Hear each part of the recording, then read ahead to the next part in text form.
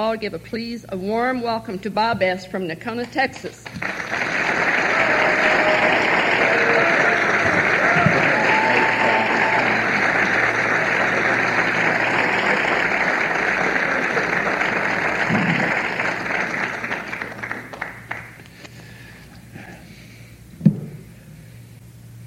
I'd like to start out by thanking all the people who made it possible for Betty and me to be here. I want to thank all the committee that put this together. I know that these things don't just happen, that a lot of people do an awful lot of hard work to make these things go smoothly, and this one is going smoothly. How about it? Let's hear it for the committee, huh?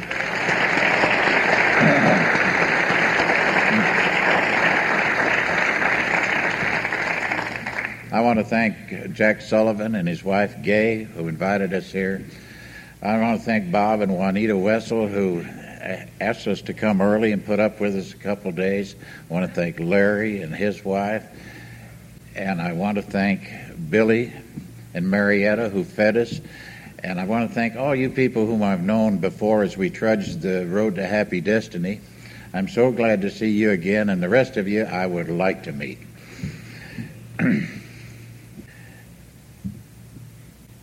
I come here from a little town called Nocona, Texas, and I can tell by the look on your face it's not a household word.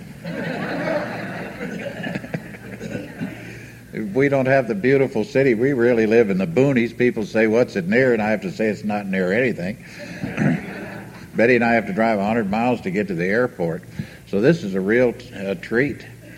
I want to tell you we had a terrible storm there just the weekend before last. Sustained winds and tornadoes all around, and you know, in that town when we assessed the results of that terrible windstorm, it had done over $20,000 worth of improvements.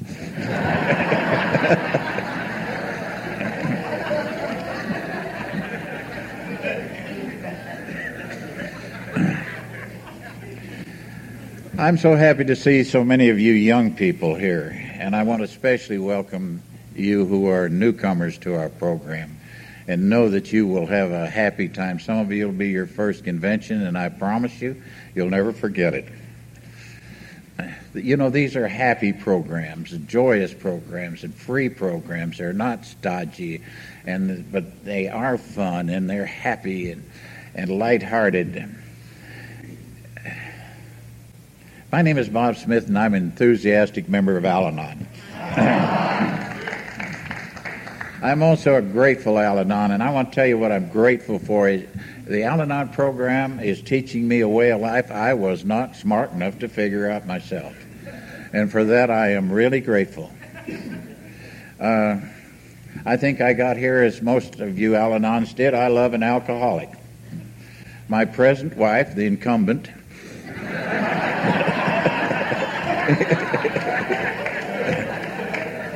I find I get a little more respect that way. As most of you know, is a recovering alcoholic with over 14 years of sobriety, and believe me, folks, for that I am truly grateful. I want to qualify as an Al-Anon to you people. I think that there are four things I must do. I think I must work the steps. I think I must abide by the traditions. I think I must attend the meetings regularly, and I think I need to have a sponsor, and I do these things. And I want to tell you about my sponsor. My sponsor is a woman. When I first came into the program a little over 14 years ago, I looked around and there were just a few men, and most of them were the age of my son, so I picked out a lady that's a little older than I as a sponsor. Now, I know that we don't recommend that, and I certainly don't recommend it, but you can tell by looking at me that this sex thing does not loom nearly as large on the horizon.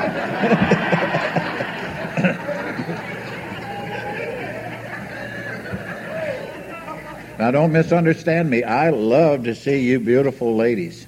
I just can't remember why.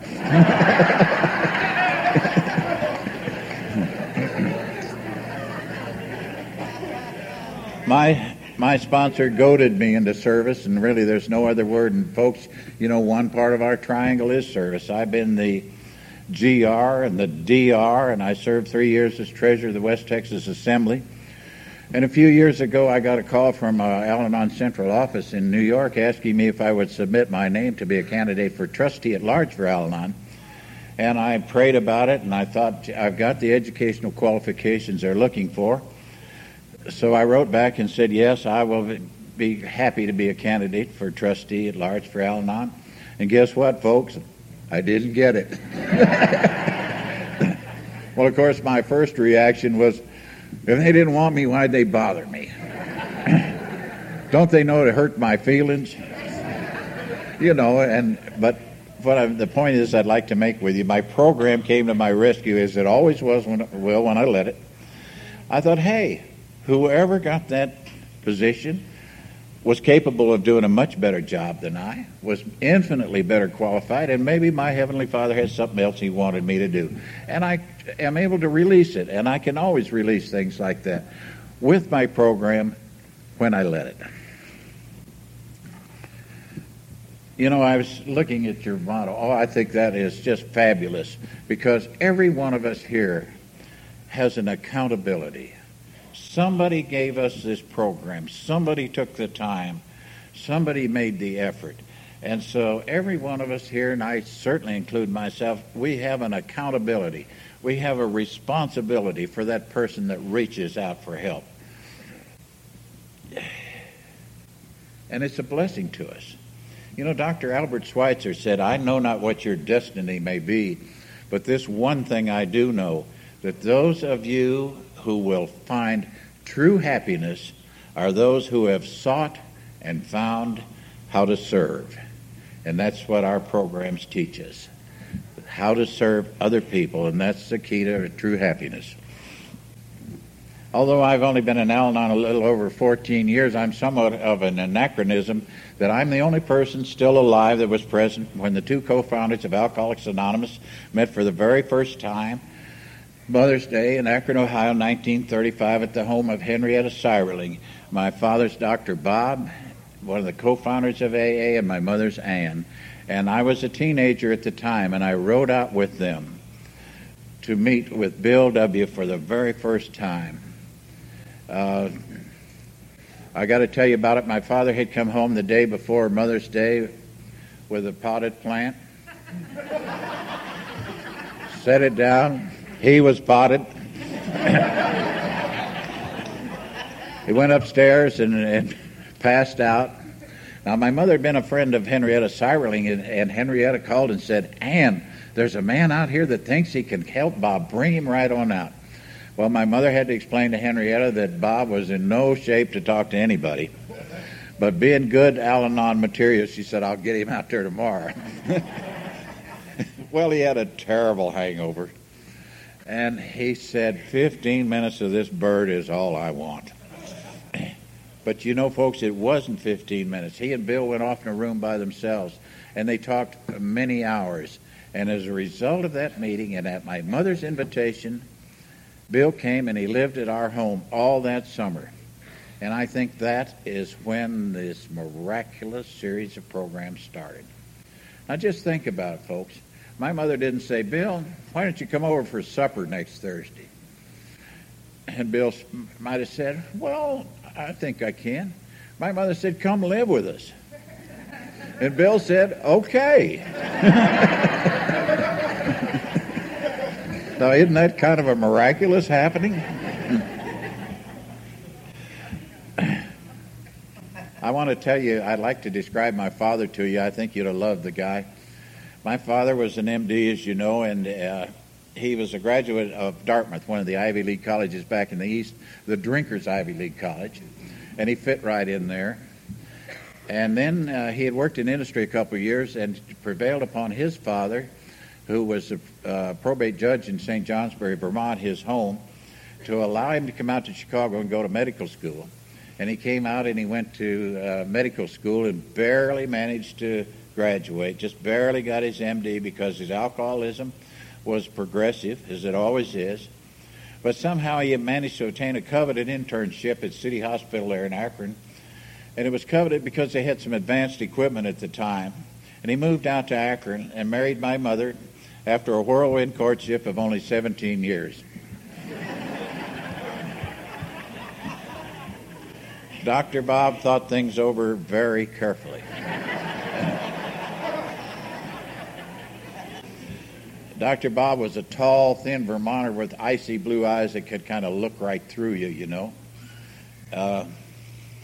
Dr. Bob was a general practitioner for several years and then went back to Rochester, Minnesota and studied under the Mayo brothers at Mayo Clinic and learned to be a surgeon and came back to Akron with a new profession that relied on other doctors' referrals, a big drinking problem, and they all knew it. So you can imagine what his practice was. And so as a result of that, and this was right in the middle of the last Great Depression, we didn't have any money. We were just terribly, terribly broke. Dr. Bob, like many people that drink, I've noticed, had tattoos. And being a surgeon, you know, they wore these short-sleeve surgical gowns, and Dr. Bob on his left arm had a dragon that started at his shoulder, and it went around and around, and it came out at his wrist, and it was blue with red fire. And I said, Dad, how in the world did you ever get that? He said, boy, that was a dandy. But you can imagine how he felt about it after he sobered up.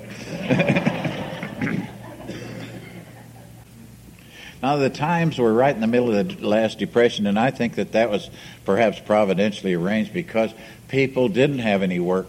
They had a lot of time for each other. See, we lived in a one-industry town, Akron, Ohio, and they made tires there. And when people stopped buying automobiles, they didn't need tires, and there were strong men on the street corner selling apples for 5 cents apiece. The rubber factories were down to 1 and 2 days a week, those that were working.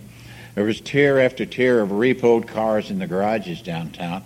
But again, people, by not having jobs, had time. And I think that was one of the things that was absolutely necessary to get the programs going, time for each other.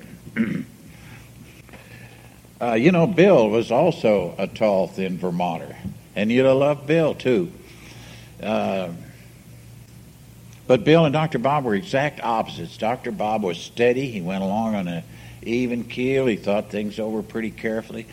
Bill was the complete opposite. Bill was garrulous. Bill's mood swung. He's either high as a Georgia pine or low as a snake. Bill was a promoter. Bill was a visionary. I think Bill Wilson could see further up the road than any human I've ever known. But these two guys fit together perfectly. I've heard this said that if A had been left up to Dr. Bob Smith, it'd still be in Ohio. And if A had been left up to Bill Wilson, he'd have sold it to a franchise.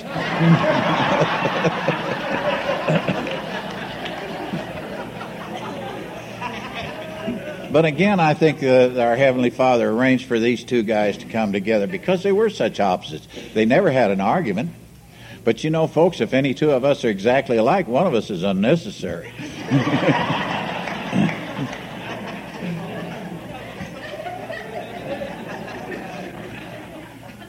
Well, I want to tell you about the home treatment. You know, these two guys only had two things going for them that I knew of. They had an open spiritual mind, and they had the desire to be of service to another human being. These two things. Now, times were just terrible. They couldn't have raised $50 between them. But they had this idea, and I think our Heavenly Father has seen to it that although the movements just came from absolutely nothing, and many of you may feel like you're coming from nothing today, and that's one of the messages I hope to instill in you, that it doesn't make any difference if you're coming for nothing. It doesn't make any difference where you're starting. And another thing is that I think our Heavenly Father provided a series of nudging miracles that allowed these programs to progress without just totally self-destructing. Bill and Dr. Bob decided they need to find another alcoholic, and the first one I remember was a young guy by the name of Eddie R. Eddie was a young man, had a cute little blonde wife and 2 stair-step kids. So it was decided to move the whole bunch into our home. And then Bill and Dr. Bob took Eddie up in one of the bedrooms and locked him in there where he'd be available, you know, as they got this knowledge.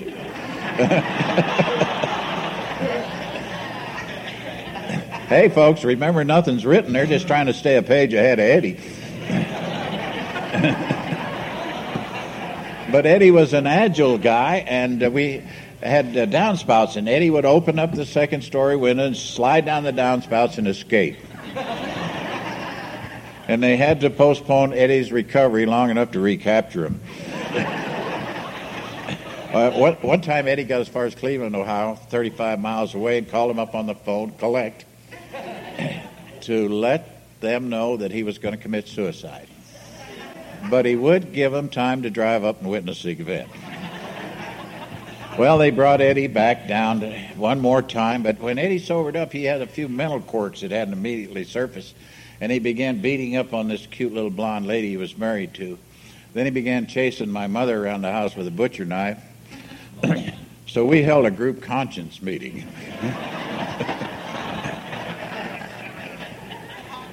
And it's decided the only thing to do with Eddie was for his wife to take him back to Ann Arbor, Michigan, and recommit him in a mental institution, and this was done.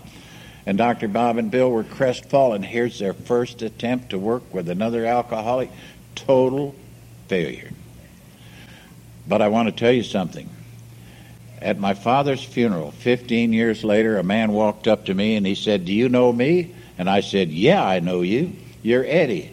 And he said, "That's right." And he said, "I'm a member of the Youngstown, Ohio AA group, and I've been sober 1 year." Yeah.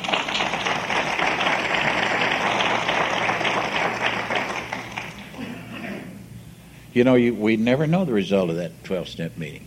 We're only called on to carry the message. I think the results depends on our Heavenly Father's will and perhaps the zeal of the person receiving the message. And I know this has happened to me, and I bet it's happened to you too. You get on a 12-step call, and it's pretty obvious the person wishes you weren't there. Pretty soon you wish you weren't there. But anyway, if you become discouraged, to think about Eddie. We don't know how long it takes. We don't know what that seed will do. We're only called on to carry that message, and thank God we don't have to be perfect to carry it.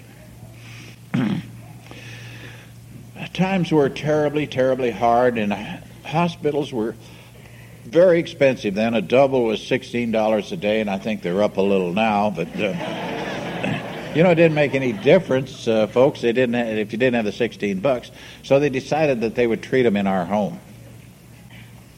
And so they would bring a prospective wet drunk home, and Dr. Bob would take the guy upstairs in the bedroom, being the only medical man associated with this fledgling movement, and say, "Okay, fella, I'm going to give you a little bit of whiskey, a little shot of whiskey, but I want you to take this medicine too," and it was paraldehyde.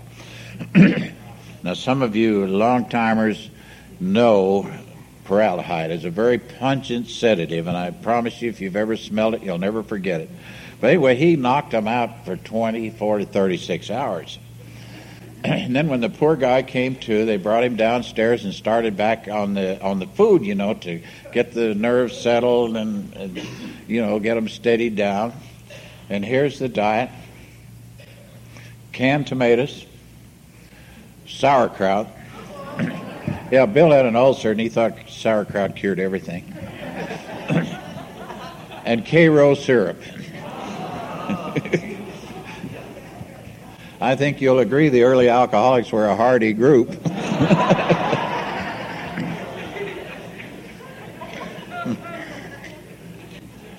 But I want to stop and tell you about my mother. My mother, Ann, was so important to these movements. Bill himself said Ann Smith is the mother of AA, and I truly believe it. My mother was a graduate of Wellesley, one of the fine women colleges back in the East, and she went there on a scholarship. Her great-uncle was the president of the Santa Fe Railroad. In those days, the president had his own railroad car, and he could tie onto trains wherever they went, and it was beautifully done and very, very luxurious and so forth. And he took a liking to her, and he would take her with him. So she had led a very genteel life, and she was a school teacher. She was had led a very sheltered life and was very easily shocked until AA.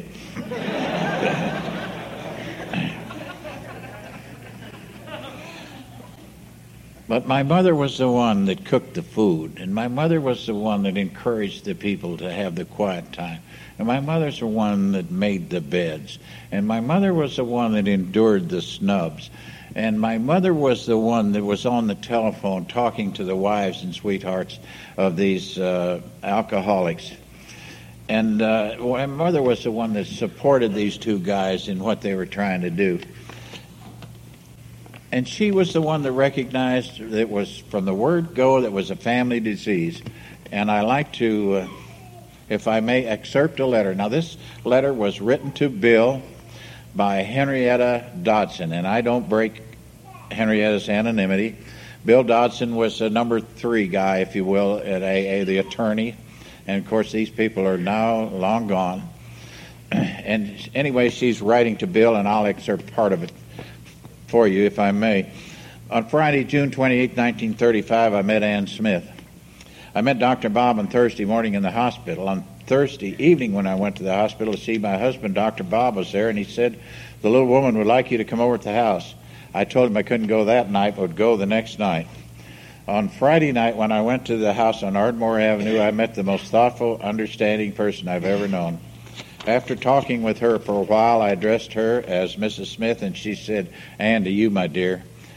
She wanted to remove all the barriers. And I skip a little bit. Ann told me we should kneel, which we all did, and tell me to surrender myself to God and ask Him if He had a plan for me to reveal it to me. Ann taught me to have a quiet time in the morning that I might feel near to God and receive strength for the day. She taught me to surrender my husband to God and not to try and tell him how to stay sober, as I had tried that and failed. Ann taught me to love everyone. She said, ask yourself what is wrong with me today if I don't love you. She said the love of God is triangular. It must flow from God, through me, through you, and back to God. She taught me that I should never criticize the words of the person leading the meeting, as we do not know God's plan. Maybe what that person says will meet the need of someone in the group. In the early part of 1936, Ann organized a women's group for wives of alcoholics, whereby in her loving way she tried to teach us patience, love, and unselfishness. And I skip a little bit more. When I met and talked with this intelligent, deeply spiritual woman, I was completely sold on AA, Henrietta Dodson. So you see, this beautiful lady recognized the fact that it did affect the family. And my mother wrote to Lois, and Lois came out while Bill was there, and we met her, and we started a friendship that lasted until Lois passed away in recent years. But Lois stayed as long as she could, but she had to get back to New York City. You got to remember, folks, Lois is the only one that had a job.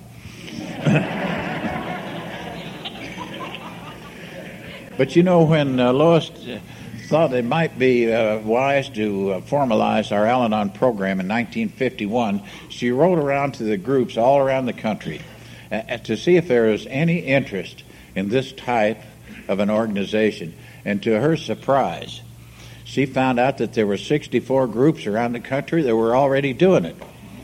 In their independent thinking, they had figured out for themselves that it was a family illness. It affected the whole family, and they were doing something about it. And I think that's really surprising. The early AAs were all men, all low-bottom drunks, like I see in this first row here.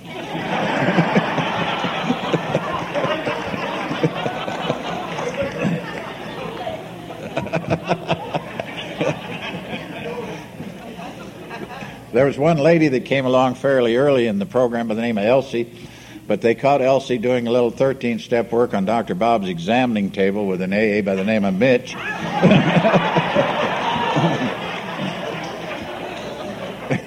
And, of course, the wives and sweethearts all went up in smoke, and so it was decided that they confine their efforts to the men for the time being.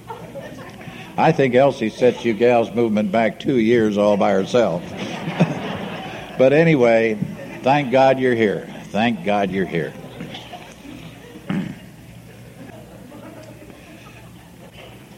Did you ever stop and think? Remember, this movement wasn't a huge success. It was very hard fought, lots of battles, lots of snubs. We were very unpopular with the neighbors. And if you'd like to get a feel of that, just try starting a halfway house in your home. We even got kicked out of the Presbyterian Church on account of AA. The minister made a point to come down and ask us not to come back, that it was upsetting some of the congregation. So we were kicked out of that church, which kind of surprised me. I never heard of anybody getting kicked out of that church, but we did.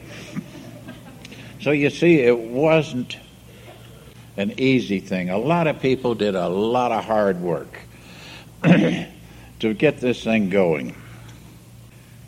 What was the sources of their information? Well, Bill and Dr. Bob had belonged to an organization called the Oxford Group. Started by a Lutheran minister in Pennsylvania by the name of Frank Bookman, and I know that some of you people live in areas that still use some of the principles of the Oxford Group, the four absolutes: absolute honesty, absolute unselfishness, absolute purity of thought, and absolute love. And they had a form of a fifth step, but it was open confession fifth step. It was not, it was not acceptable by people of the Catholic faith, and I don't know whether you realize it, but there are Catholics that drink.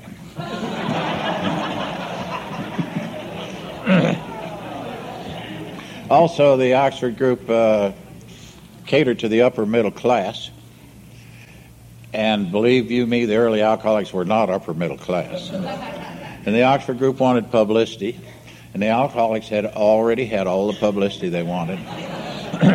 So it was inevitable that the two part, but we do owe these people a tremendous debt of gratitude. The Bible sources they used were the 13th Corinthians, the Sermon on the Mount, and the book of James. James, faith without works is dead. They used a lot of the information that was given to them. See, Bill had belonged to the Oxford Group for 6 months in New York City, and my father and mother had belonged to it in Akron, Ohio for 2.5 years. So, and I used to go to some of those meetings with my parents, and they were such zealots, they scared me pretty badly. But I think I went probably to get out of the doghouse with my folks. You can't tell by looking at me now, but I was not a constant source of joy to my parents.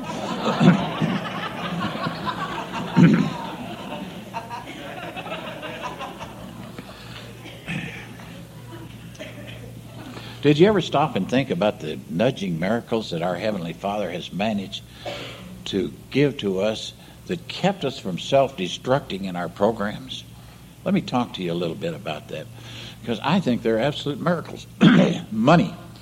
AA and Al-Anon don't have any money. We don't want any money. Bill and Dr. Bob were human beings, and they decided, wouldn't it be nice to have a treatment center? And they picked out a gray stone building there in Akron, Ohio, and Dr. Bob, I'm sure, could see himself in his white coat greeting the patients. And maybe Bill out on the street flagging them in.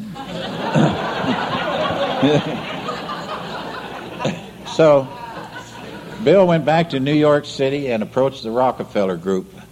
He said, we need money, we need dough. But the Rockefeller Group, in their infinite wisdom, said, no, money will ruin it.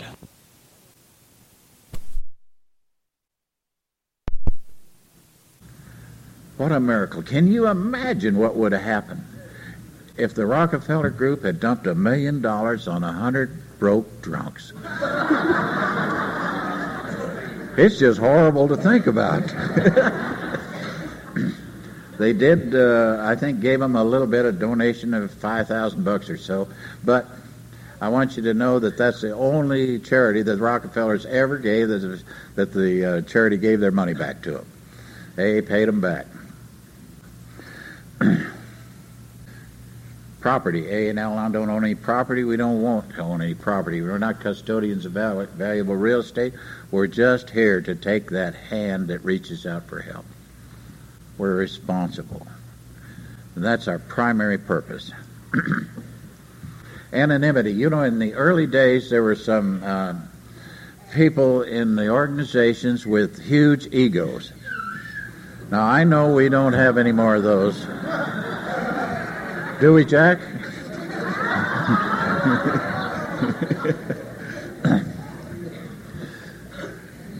So they came up with the principle of anonymity. You know, you can't be Mrs. Al-Anon or Mr. AA if nobody knows what your name is. And another thing that has done, folks, and this is, I think, is great. It doesn't make any difference if you've been here 40 minutes or 40 years. We're all exactly the same. And I think that that's the way it has to be.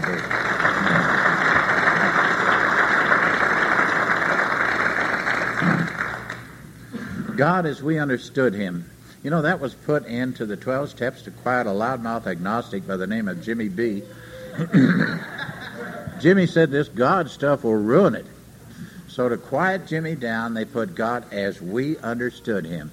And you know what that's done, folks? That has allowed these movements to go into all the Eastern countries, all the countries all around the world who have an entirely different concept of a higher power than perhaps you and I do. Just those words have made that acceptable to those people.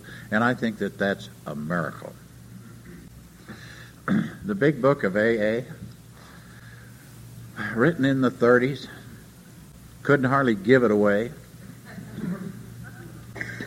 It sold for $3.50 originally, and they had paid $2.50 for it, but the printer had bonded it.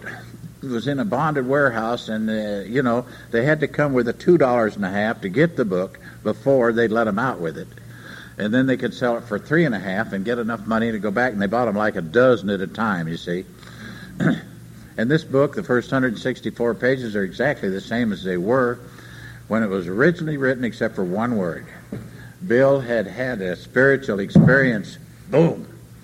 Most of us don't get it that way. Most of us get it gradually. So that word was changed to awakening, to realize, that most of us don't get that big experience. Some do, but most of us don't. I don't, at least. Now, I understand that book is one of the 5 best sellers of all time. I was in Seattle in 1990 when they presented the 10 millionth copy to Nell Wing. And I think they turn those out at the rate of 8,000 a day now. It's printed in many, many different languages. I think 28 different languages now. I have it in Russian. If any of you have it in Russian, did you notice the mistake on the chapter 5?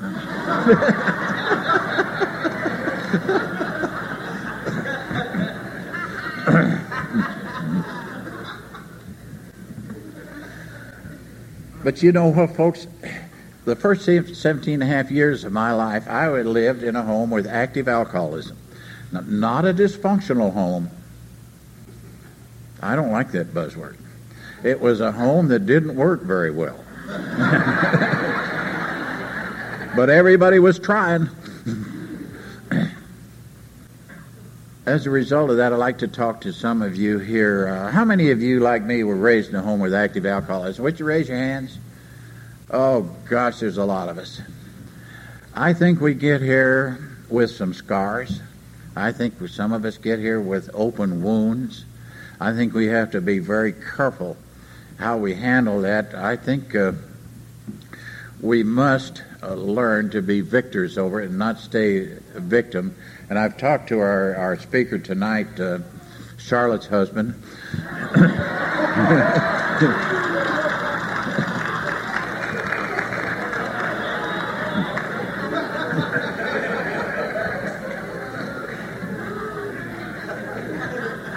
And he has said that he wants to talk a little bit tonight about that possibility of getting rid of that victim complex. But I would like to say to you personally, I do not intend to remain forever frozen in the role of an injured adolescent. That's me.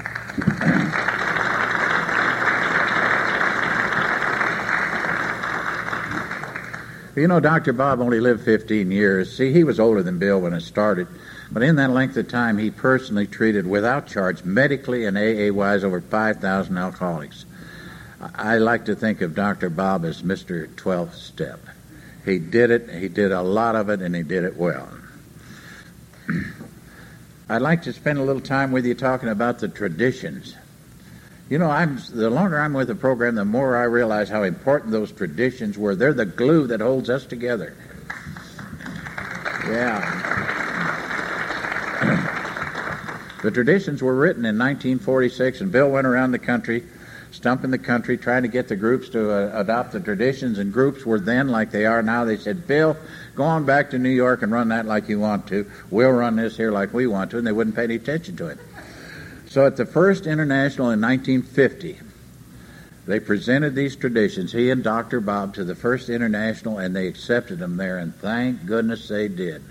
Because I am convinced that without those traditions, these movements would have just blown themselves apart. You know, the Oxford group didn't have traditions. You know what happened to them? Frank Buchman approached Hitler, and I'm sure the guy was sincere. He was trying to teach this basic, back to first century spirituality. Well, the media got a hold of it and said, hey, it's a Nazi sympathizing bunch. And when they did that, boom, the Oxford group had to change their name to Moral Rearmament, and I think they exist a little bit in London and on the West Coast, and that's it. That almost destroyed them, you see. They were perceived as messing with politics.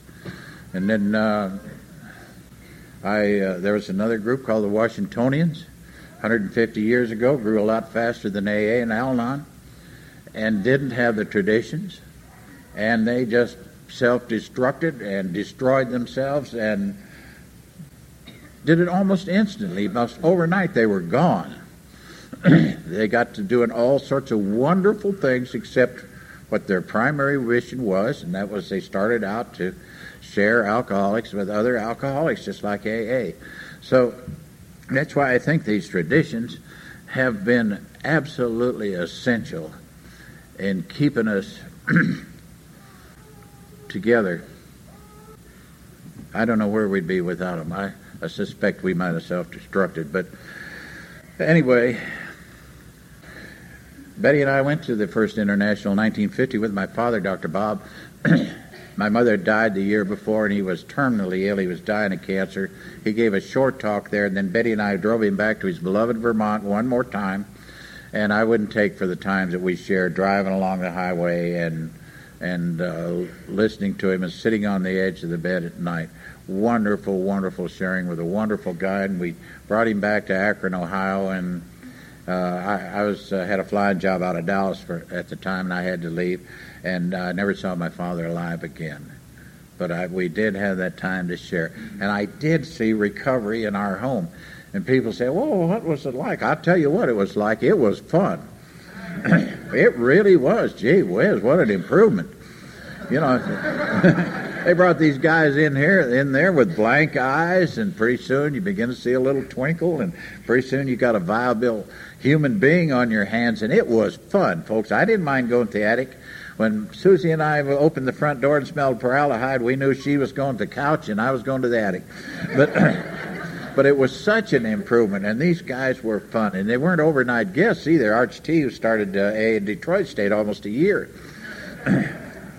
So it was great. Well, Betty and I attended the second one in 1955, and she talked about that today. And then we didn't attend another one until 1980. We were out working on our case history. As she told you, we like to party and we like to drink and we like to dance. And I never told anybody that Dr. Bob had a son. I wanted to play, and I didn't want to be a hypocrite. So we went merrily on our way until the alcoholism set in on our own home. And again, I saw the despair that I'd known in my family's home. The despair came into our home. And we began seeing it wasn't as much fun, this partying. It was beginning to show a seamy side, and there was beginning to be a little friction among our friends. And I think you know what I'm talking about. And we began to try and do something about it, just in a subtle way. And two hunters loved to hunt up in Alaska. And so they would hire one of these little aviation companies to fly them in and land on a lake and come back and pick them up in a week. So sure enough, the little plane comes in a week later, and the guys say, "Boy, we're glad to see you. We got 6 moose." And the pilot says, 6 moose? You 2 guys and me and 6 moose in this little airplane? One of the hunters said, "Don't worry about it." He said, "A fella came in with a plane just like yours last year. We had 6 moose, and what you do is you taxi back up the river and get an extra run at it and cross the lake." Well, he was new with the company, so he thought, well, I guess I'll try it. So sure enough, it got in the air, and they headed back towards civilization, but they're ways out in the sticks, and the engine starts to overheat, loses power, and way out in the brush someplace, it just crashes. One of the hunters dragged his buddy out and dusted him off, and his buddy said, where in the world are we? And the other one said, we're within 100 yards of where we crashed last year.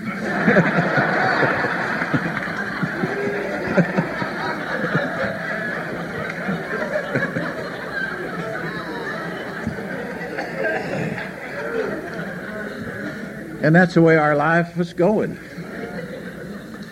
Trying the same thing over and over and expecting a different result. Well, Betty went to AA, and I began seeing the change in her. And there were some things that were happening to her in her life that I was interested in. And so somebody said to me, well, why don't you join Al-Anon? And I thought, why not? I don't mind joining the auxiliary. So I got in my car and I drove over 40 miles to Gainesville, Texas, and I walk in on my first Al-Anon meeting.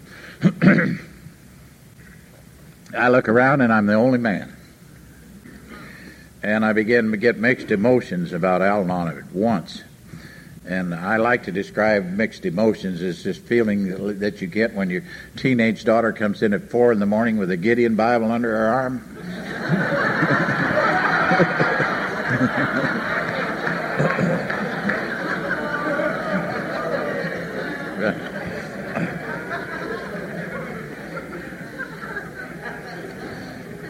So I walk in, I stayed, and these gals listened to me, and oh, folks, I was noble. Oh, I was absolutely wonderful. I laid a trip on those poor ladies. You know, the rock that had been holding the family together. Bloody but unbowed. And I left with the idea that I had really given a wonderful account of myself and what a noble human being I really was. And I carried that idea around with me for several years, till I got to talk to Ann, one of the ladies that was there at that first one, and she said, oh, I remember that first meeting you showed up. Said, after you left, we held a meeting. And we decided there's a sickie and he ain't going to make it. But you see, my perception of reality was here. Theirs was here, and it was entirely different, but it was just as real to me then as theirs was to them. It's perception of reality. And it's only been in very recent months that I found out they also at that meeting said, none of us are going to sponsor him. I just found out about that the other day, so, I think God lets us know these things as we can handle them. I guess when I got to Al-Anon, I had the idea I still wanted to live bad and feel good. Now, I don't know if any of you have ever thought about that, but that's what my goal was, and it just wasn't working. These are rigid programs. They're not loose programs. They're very, very rigid programs. They're happy programs, but they're rigid. I don't think they're liberal in any sense of the word. And I think it's all spelled out for us how we should do it. I have been taught that I got to peel away the past, and the past dies hard. Past dies hard with me, but I must peel that away. It has to be death of the person I used to be. And that death comes slowly. Because I know this, the person I was will get sick again. I know how to do that. I did it for years. So I have to constantly maintain change to keep me from slipping back and being the person I was. I found out through the Al-Anon program, after I got here, I was capable of every lousy trick after I got here as it was before. I found out that I can lose all of the things that I have overcome if I don't keep working at it, and that program has taught me that. I have had to be taught how to quit reacting in a destructive way. I could do that, and I did it for years. The reactions I had were actually destructive. And these great Al-Anon people had to show me not to react in that kind of a way. I found out that, contrary to what I first believed, that God didn't put me in this mess. I did. I found out, let me talk to you a little bit about this. I think there's a turning point in our programs, as the big book of AA says. And I think for a lot of us, a turning point comes after maybe a year in the program. We've been kind of cradled in the arms of the group and cradled in the arms of the program. But then we actually reach a turning point. You know, am I going to do this program or am I not? Am I going to turn my will and my life completely over to the care of God or am I not? Now, to me, that is the turning point. How many times have you heard this, and I cried out with this cry just like so many others? 3 words that make the difference. God help me. I've heard that from speakers and members from all my travels. Those 3 words seem to be the key of changing. And, that's the thing that I had to work for. God help me, and then things start to point me down the road to change. I had to learn that my relationship with my wife is not 50-50. Sometimes it's 90-10. Sometimes it's 10-90. And what's the difference? It'll balance out. I had to learn that healing love does not demand its own way. I had to learn to accept love from you people in order to have it. You know, you can't give away something you haven't got. Now, my parents offered me all the love any child would ever want, but I would only accept so much. Boom, barriers down. So I'm learning from all of you people that when I let those barriers down and accept the love, then I have it and I'm better able to pass it on to you people.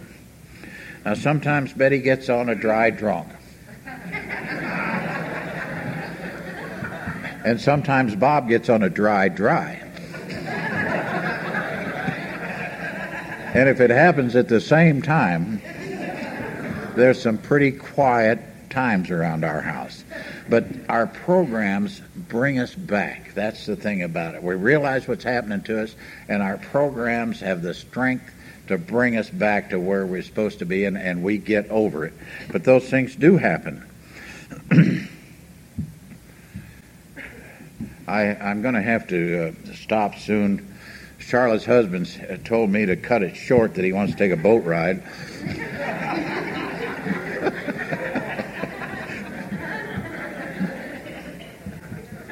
I want to tell you why I stay, why I keep coming back.